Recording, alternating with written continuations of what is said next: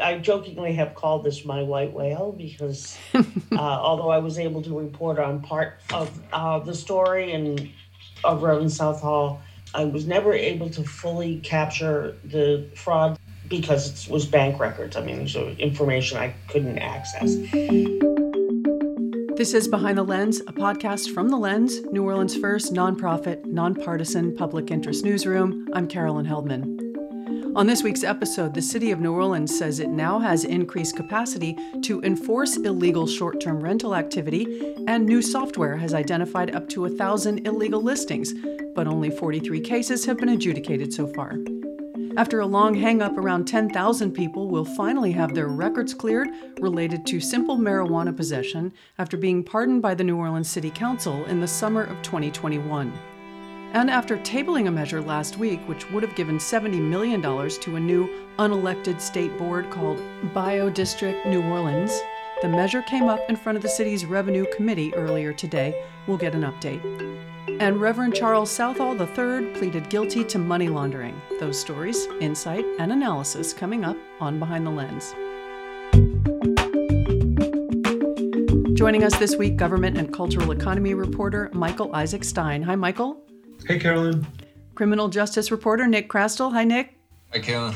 Lens founder and executive director Karen Gadbois. Hi, Karen. Hey, Carolyn. And Lens editor Marta Jewson. Hello, Marta. Hi, Carolyn.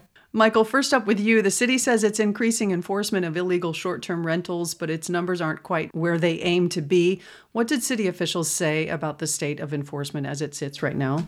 Yeah, so there was some good news and bad news on the STR enforcement front.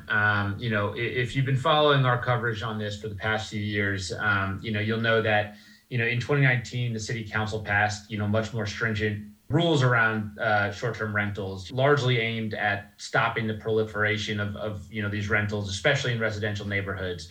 But since those laws have been passed, it's been a constant struggle between the council and the Cantrell administration to actually get these laws enforced. There have been widespread complaints that, there are these properties just kind of blatantly, operating without a permit, operating against the city's rules. And there seems to just, the city just seems to be very slow to react to these cases. So, there's been this back and forth for years. Recently, this year, the Cantrell administration, told the council that finally we're going to step up enforcement. We're going to beef up, our in-house staff. So the office that deals with this has now, almost doubled in staff to 23 budget positions. The administration has brought on new software that can, automatically data mine, websites like Airbnb to check if there are listings on there without a permit.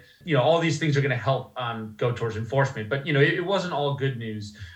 Although there are 23 budget positions in this office, only about half of those are actually filled. When you get down to the brass tacks, which is, how often is the city taking action against these illegal rentals? I mean, we're still seeing really low numbers. The city says that so far this year, they've only held 43 adjudications. And now that an adjudication is a necessary step in the process if you want to fine a property for illegally operating. So again, as just looking at those numbers, we're talking about 43 at most of these properties that are actually, getting fines for illegally operating. And to put that in perspective, I had mentioned this new software that the city has recently put into effect. That software over the last 60 days alone has, produced almost 1,000 leads on properties renting out illegally in the city. So, you think about that number versus, only 43 adjudications. And right. I think, the numbers just aren't there. And I think, the administration itself admits it wants those numbers to be higher. So on the one hand, they're beefing up, their capabilities, and they're trying to grow capacity to keep these people accountable. On the other hand, that the process is still, the process to ramp up enforcement is still definitely ongoing. Right. Even just doing the math at half staff of what they propose of 23 positions dedicated for this, but they filled half of them. And then, so, presumably around 10 or so, but only 43 cases have come out of the 1,000. That's not a high percentage yet for this money that they're paying for people and the software. I assume the software comes with some price tag. Yeah, absolutely. And listen, there are other tools the city has besides these adjudications. They can ask these sites to delist, any listings that don't have an associated permit with it.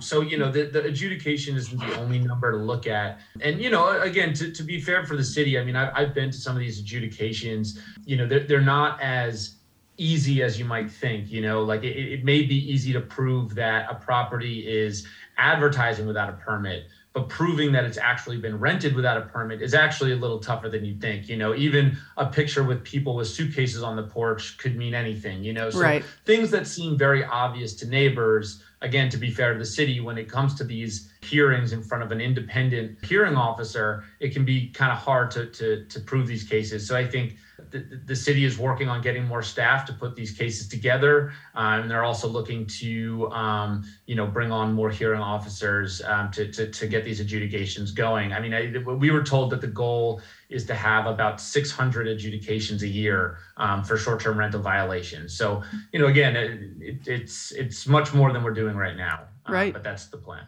Okay, good. All right. And then today, a $70 million tax plan to fund the biodistrict was tabled last week after facing community opposition. Today, this is being recorded on Wednesday, the district came up before the City Council's Revenue Committee. What is the biodistrict? Explain the whole concept and what's at stake. Yeah, so the biodistrict has been around, for over a decade. It's this huge swath of parts of downtown, mid-city, Girt Town. And the idea behind the biodistrict is to create, to really foster a biosciences industry in New Orleans, to help create new businesses, to create new jobs, to help local residents get the education they need to really get these good jobs.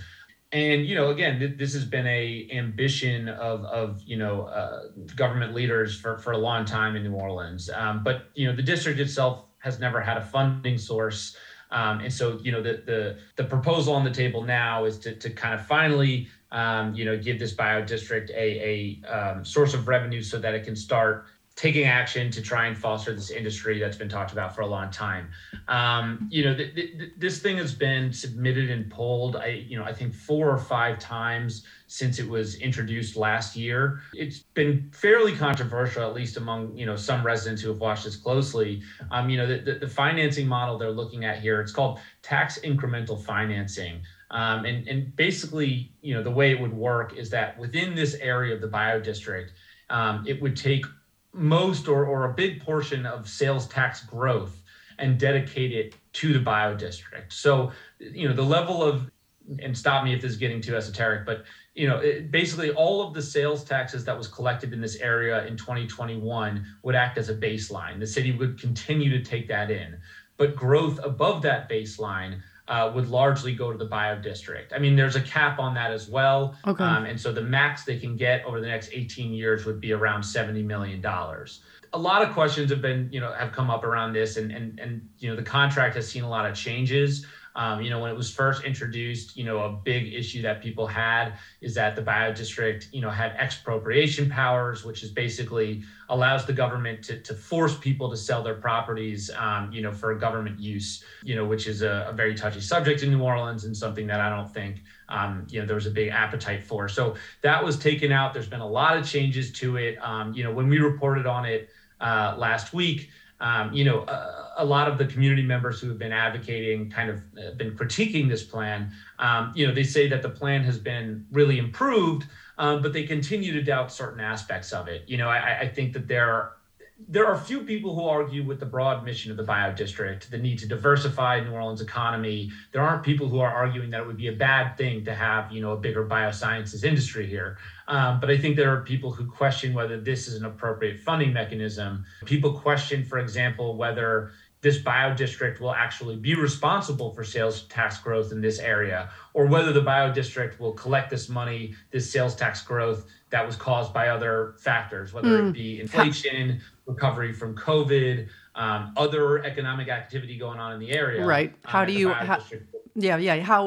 you identify exactly how that sales tax tracked? But then again, the question is, will the biodistrict actually be responsible for sales tax growth, or are they just going to benefit from sales tax growth that is caused by other things? Right. I think, the other big objection here is that, it's not really clear what the money's going to be used for. The biodistrict, if this contract is indeed, if it does indeed get final approval tomorrow, which would be Thursday, they'll be required to come up with a master plan, but only within 12 months of this contract being signed. So only after this deal has been made. And so some people say, why shouldn't we just wait until they tell us what they're going to spend the money on, and then we can vote on whether we want to fund it or not. But, I think a lot of those critiques, a lot of the community critiques have been, dealt with in the contract. I mean, City Council at this point does appear to have pretty ironclad budget approval authority and pretty broad authority to cancel the contract. So, we're not exactly stuck with this deal. If the biodistrict comes back with a plan that the council doesn't like, or an annual budget that the council doesn't like, it does seem like they've been able to kind of firm up this broad authority over it. So, again, a lot of what the critics brought up originally has been dealt with. Some things haven't. And I think that the big thing is that hasn't been dealt with yet is, whether the city should be doing something like this at all, whether the city should be handing over funds that would otherwise go into general city services to a unelected state board doing a very specialized thing. I mean, if you look at their sample budget, this isn't for sure, but they're focused on quality of life issues, on, creating better bus stops, better lighting, better public safety. But those are things that the money would go to anyway if, the funds were in the general fund, just not specialized to this single area. Right. So again, I think there's questions about, is this a proper way to manage city funds, to be, kind of siphoning them off to these specialized state boards? So I think there's still a group of people who on that philosophical point are not going to budge and are going to stay opposed to this. But I'll say at the council today, there was a huge, amount of support coming from, local universities, Xavier, Tulane, Dillard. You had leaders in local technology companies coming forward and talking about the importance of this. So, I mean, make no mistake, there's a lot of support for this biodistrict as well. But again, it was approved today. The modified version was approved in a committee meeting. Unless something very unexpected happens, I would expect this to get approved by the full city council tomorrow, Thursday. So by the time that this comes out. Okay. All right. Well, thanks for the update. Yeah, thank you. You're listening to Behind the Lens. I'm Carolyn Heldman. My guests this week are government and cultural economy reporter Michael Isaac Stein, criminal justice reporter Nick Krastel, Lens founder and executive director Karen Gadbois, and Lens editor Marta Jewson. Hi, I'm Madeline Arufo, and I'm a freelance reporter for The Lens. Our mission is to educate, engage, and empower readers with information and analysis necessary for them to advocate for a more transparent and just governance that is accountable to the public. That takes time, and it takes resources. As a nonprofit, we count on donations to fund our work. Please consider helping us to do this important work by making a tax-deductible donation now at thelensnola.org/donate. Thank you for your support. All right, Nick, in August of 2021, last summer, the New Orleans City Council passed an ordinance pardoning roughly 10,000 New Orleanians who were convicted of simple possession of marijuana since 2010. But it's taken over a year to figure out how to clear those charges from people's records. Last week, municipal court judges met with Councilwoman Helena Moreno, and the path to realizing those pardons appears to be moving forward. What's been the holdup? What's going on? That's a good question. There has been some reticence by municipal court judges regarding whether or not they, in their words, have the authority to sort of make sure that these pardons are reflected on criminal records. And, this is despite the fact that the city council passed this ordinance. So sort of normally how the process works is someone petitions for a pardon. So these usually happen in individual circumstances where someone, whether they feel they've been wrongfully convicted or for another reason can petition the city council or the mayor for a pardon for a municipal charge. And then the council either approves it, and then that is sent over to the municipal court. In this instance, the city council decided to go ahead and issue these blanket pardons for 10,000 cases. And in order to do that, they actually had to change the pardon law and grant themselves authority to pardon a whole group of cases rather than an individual case. So this is really the first time that something like this has been done. It's not like the municipal court frequently receives a batch of cases that need to be pardoned. So it wasn't entirely clear how this was supposed to work, and the city council ordinance didn't really lay out in specific detail what was supposed to happen next. They said, we're issuing these pardons, and that's about it. And it was something that, advocates were sort of concerned about at the time, that sure, we're saying we're doing this, but how is it going to actually move forward? So, like I said, the municipal court judges, I think, were both concerned about the legality of them implementing these pardons. We're kind of unsure about the exact mechanism, I think, for them to move forward and actually make sure they were reflected. This was to the frustration of Councilwoman Helena Moreno's office and, to advocates who really wanted these pardons to move forward. But as you said, this week, it was a representative from Moreno's office met with the municipal court judges, and they at least have come to an agreement that these pardons should be reflected in a minute entry in the person's case, which would provide at least some evidence that these pardons actually occurred. I don't want to get ahead of ourselves here because there are still a little, some things that need to be ironed out, and it seems some slight disagreements based on my conversations with the chief municipal court judge and with Andrew Tuazzolo at Moreno's office. But there does seem to be agreement that they're going to try and move forward with it. Okay, can you explain if pardoning, is that the same as expunging something from a record so that it's like it didn't happen at all? No, that's an important point. So an expungement would ostensibly remove this charge from someone's record, and when a background check or when something is checked by an employer, it wouldn't show up. A pardon does not do that. Okay. A pardon simply says this conviction has been pardoned by the city council in this case. If someone still had outstanding fees to pay, or let's say there isn't anyone currently serving jail or prison time for these charges, but if they were, a pardon would relieve you of that penalty. It would let you out. So in some ways, these pardons are a bit symbolic. There are some outstanding fines and fees that I think will be impacted. But in terms of expungements, the people who are being pardoned will still need to move forward with the expungement process. The reason that pardons are important, though, is that recently the state passed legislation that waives expungement fees for any crime that has been pardoned. And Louisiana has really expensive expungement fees. It's, over $500 for a single charge. So those can be really prohibitive for people. In this case, if these pardons are reflected on the record, then people should be able to move forward and get a free expungement, which would then, remove it completely from the record. Okay. All right. So you said there's still some steps to come, and people. Yeah, that's right. So when I was talking to the municipal court judge, he seemed to indicate that he thought the city council would need to basically pass another motion that would sort of issue these pardons. It's not entirely clear to me.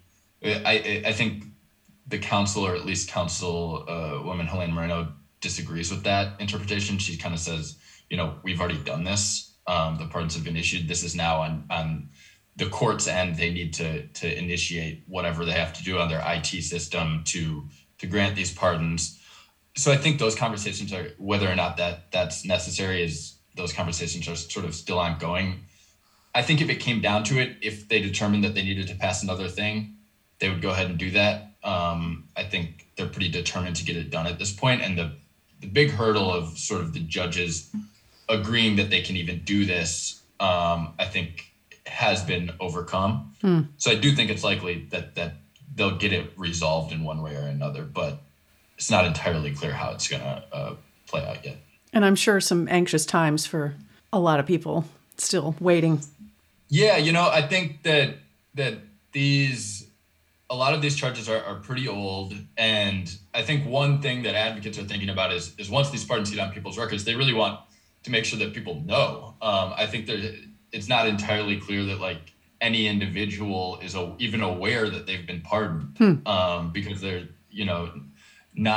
it's not like the court or anyone is going to each person and kind of knocking on their door and like letting them know. So I think there's going to be some form of an outreach campaign to kind of let people know, and also let them know about the possibility of getting a free expungement.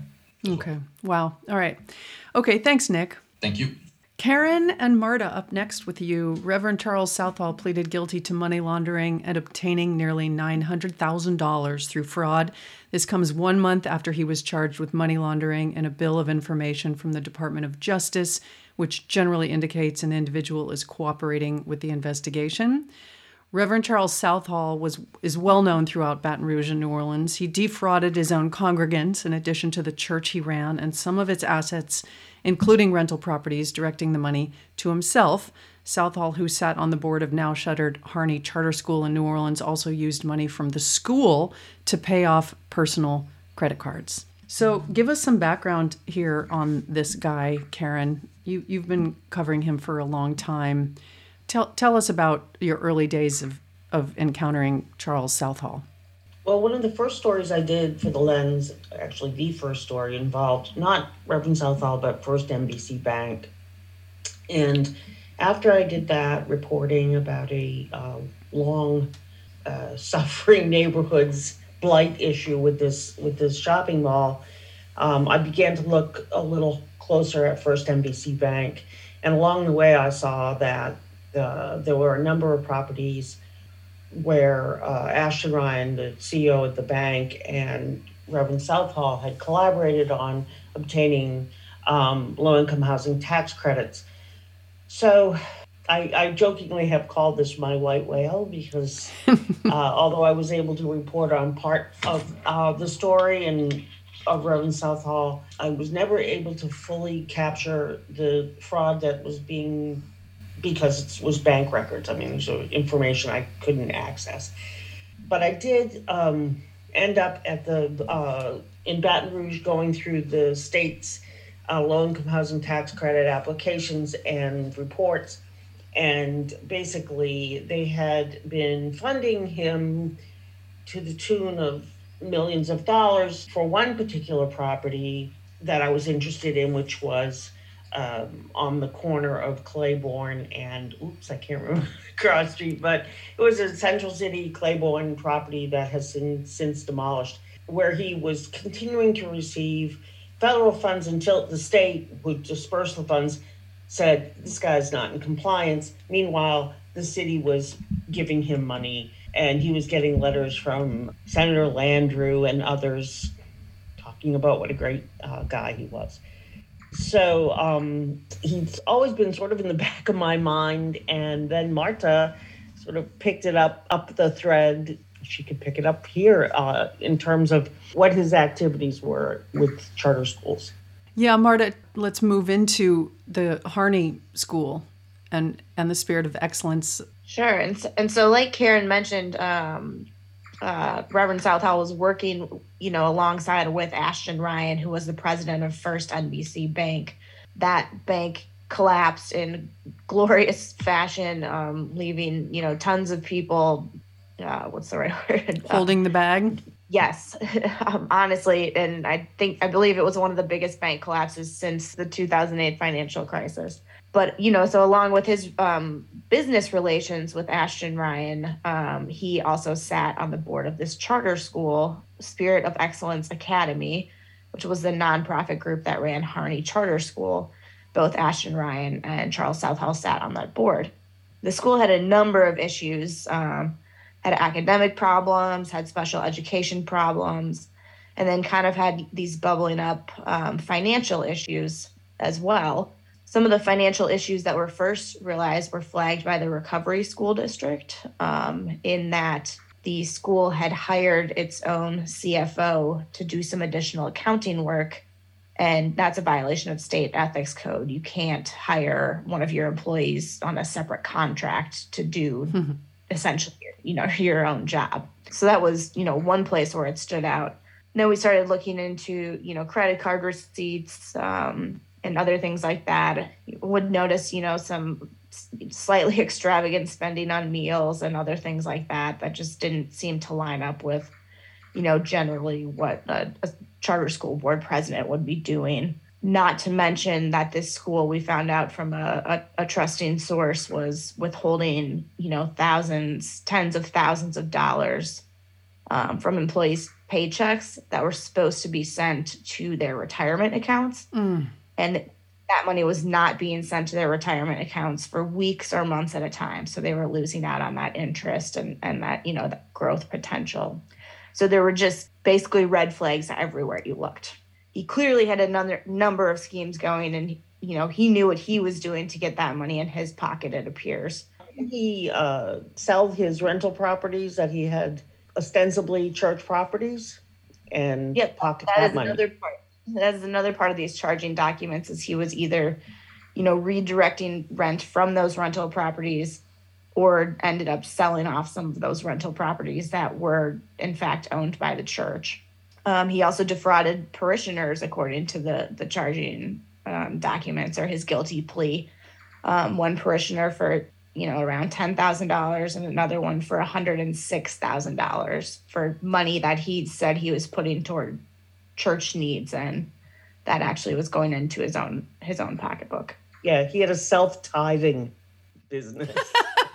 Ouch. I did research a lot of his business at the church, and one of my favorite photos is a picture of him having his feet washed by the parishioners, which I think it's supposed to be the other way around. Ooh. But what do I know? Pretty unsavory behavior all around. So give us the list of what he pleaded guilty to. I don't have the exact charges here in front of me. What I will note is that, he faces up to 10 years in prison and up to 3 years of supervised release for these charges that he's had. He will go before a judge for sentencing in January. And one additional note is that, throughout all of this, he's agreed to pay restitution to two of those parishioners, but he's also agreed to pay restitution in the amount of around $85,000 to the Spirit of Excellence Academy, which is that nonprofit that is not authorized to run a charter school in the city. So I'm very curious whether or not, the Department of Education or the New Orleans Public School District will in some way try to recover that money that was clearly meant for students. Right. If the nonprofit is no longer operating, where do they direct that money? Right. Yep. So I think there's a lot of questions like that. Total, do you know how much he's being ordered to pay back? Not just to the Spirit of Excellence, but altogether, including the parishioners? And there's basically a bunch of different pockets. So $85,000 to Spirit of Excellence. He has another $85,000 to Spirit of Excellence, $687,000 to the church, $10,000 to Victim A, and $106,000 to Victim B. Wow. So is it clear that he has the money to pay this? No, I have absolutely no idea. I know as part of the bill of information that was entered in September, that's when we kind of found out things were first moving with South Hall. He was being forced to forfeit one of his cars. I think it was a BMW. So at the point where you're being forced to forfeit assets, that makes me feel as if you might not have that cash on hand. So I think it's really unclear here where that money is going to come from. Or maybe it's just a spiritual and moral victory for the victims. Might not be financial. We'll see. I mean, it's possible he has, more of these properties in the church's name too, that would be somehow given over or something along those lines. I'm not sure. Okay. What comes next? He'll go before Judge Zaney for sentencing in mid-January. And he'll certainly see some time. I would guess so. He could face up to 10 years in prison. The other big question mark here is it appears that he's cooperating in the first NBC case. So Ashton Ryan, who we've talked about before, is one of a number of first NBC officials who've been charged with fraud at first NBC. Okay. Ahab, Karen, sounds like you got your whale. I did. When I felt like no one's, I've got a couple others that I'm waiting for somebody to. Still at sea? Yes. Well, you keep it up. Thanks, you guys. Great week. Thank you. Thank you. Thanks, Carolyn. All right. Talk to y'all later. This is Behind the Lens, a podcast from The Lens, New Orleans' first nonprofit, nonpartisan public interest newsroom. I'm Carolyn Heldman. Thanks to our guests this week, Michael Isaac Stein, Nick Krastel, Karen Gadbois, and Lens editor, Marta Jewson. You can read all the week's other news plus opinions at our website, thelensnola.org. Thanks for listening.